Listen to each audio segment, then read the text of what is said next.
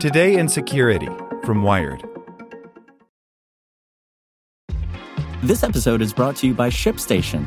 You know, some things take a lot of work, like sending little robots to far-off distant planets. And just as that's challenging, so too is running a successful e-commerce business, especially when there's so much to do. So I want to introduce you all to ShipStation. Now, I love using ShipStation because of its easy-to-use dashboard, which makes managing orders and printing labels a breeze and super smooth. Oh, and the customer service is just out of this world. It's exactly what you need to help grow your business. Sign up for your free 60-day trial at shipstation.com/technews. That's shipstation.com/technews.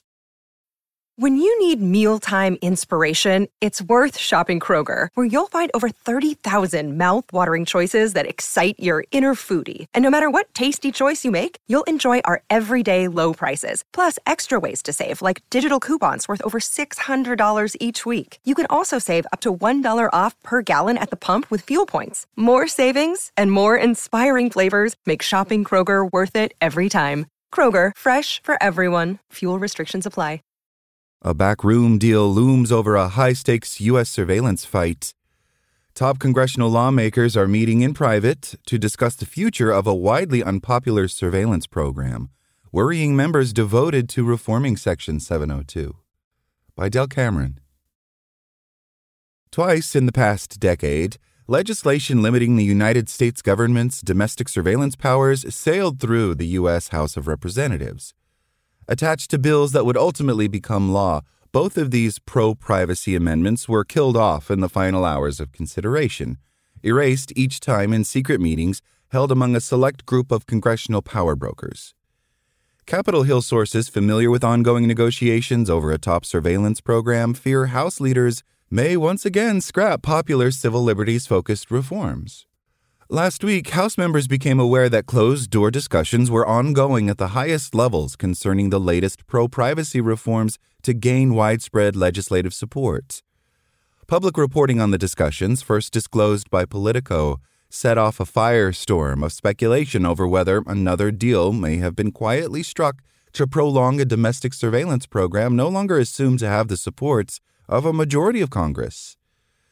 Sources with knowledge of ongoing negotiations over the future of Section 702, a controversial but pivotal U.S. foreign surveillance program, say a host of pro-privacy reforms, including new warrant requirements for obtaining commercially available data, have gained serious traction among an anomalous coalition of progressives and conservatives otherwise at odds on most matters.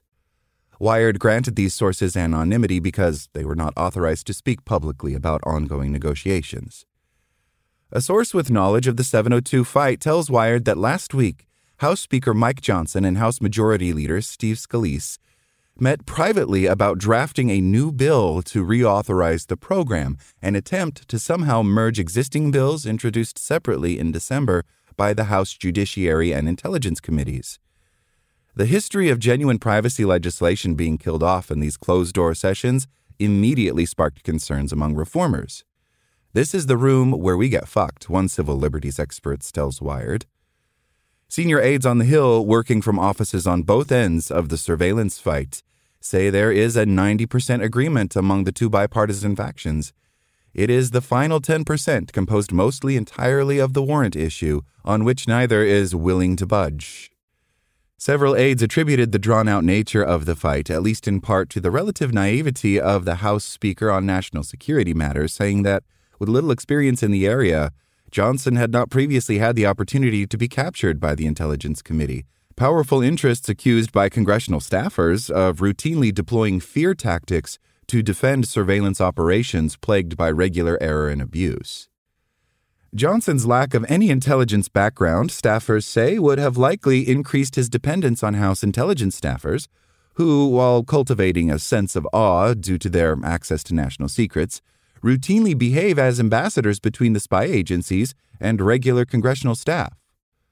House members remained in the dark Monday morning as to the details of Johnson and Scalise's purported plan for Section 702 and whether the compromise, potentially to arrive later this week, would include popular measures aimed at ending a prominent data broker loophole through which U.S. spy agencies are known to purchase information on Americans for which a warrant is typically required. Johnson, notably, previously voted in favor of legislation that would have drastically reformed the 702 program with a slew of privacy protections. Despite the uncommon bipartisan support for reforming Section 702, sources familiar with the negotiations say pro-privacy amendments have a history of dying in backroom deals. An amendment proposed last summer to ban the U.S. military from tracking American cell phones without a warrant was snuffed out in a closed-door session despite winning widespread support in the House. Yet another amendment, which would have done little to interfere with federal government's domestic surveillance work, likewise gained support in the House 2 years ago. But even this half measure ultimately found itself on the chopping block after negotiations were moved into rooms open to neither the public nor the press. The effectiveness of this latest round of pro-privacy bipartisanship came as a surprise to many in the national security establishment. Congressional sources say that a year ago, only a feeble resistance to reauthorizing the surveillance was anticipated. Even its biggest detractors acknowledged that the 702 program is likely vital to the U.S. national defense, crucial to investigations of terrorist threats, acts of espionage, and the constant deluge of cyber attacks aimed at U.S. companies and national infrastructure. To the contrary, a serious challenge to continue the program under status quo conditions did arise in the fall of 2023. Compounded by the sudden fight over the House speakership in October, the smooth reauthorization of Section 702 became a distant fantasy.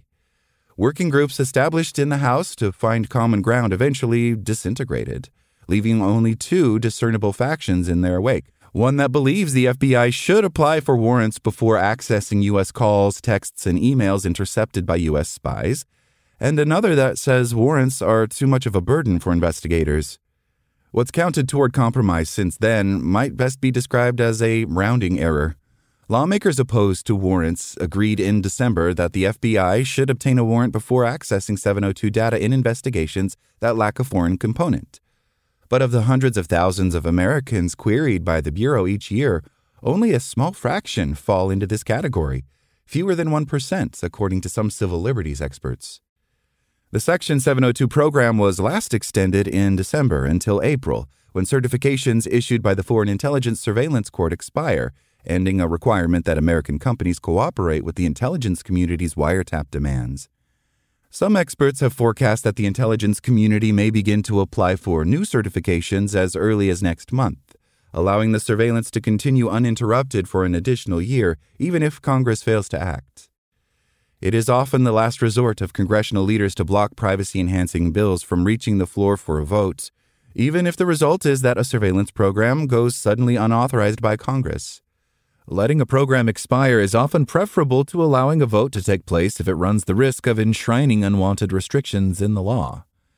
Expired surveillance programs can find ways to carry on. U.S. lawmakers introduced bills twice last year, for instance, with measures aimed at banning FBI surveillance techniques technically rendered unlawful 4 years after Congress failed to reauthorize Section 215, a package of surveillance tools provided by the 9/11-era Patriot Act legislation. House leaders, Democrats at the time, faced similar popular opposition to continuing the 215 surveillance under status quo conditions. Rather than risk a vote that might permanently kill the programs, it was simply allowed to expire.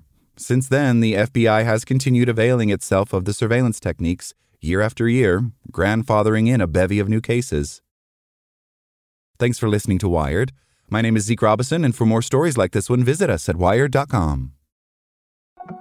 Like what you learned? Subscribe everywhere you listen to podcasts and get more security news at wired.com/security. Want to learn how you can make smarter decisions with your money? Well, I've got the podcast for you. I'm Sean Piles, and I host NerdWallet's Smart Money Podcast. Our show features our team of nerds, personal finance experts in credit cards, banking, investing, and more. And they'll help you make the most of your money while cutting through the clutter and misinformation in today's world of personal finance. You'll get clarity on strategies to help you build your wealth, invest wisely, shop for financial products, and plan for major life events. Listen to NerdWallet's Smart Money Podcast wherever you get your podcasts.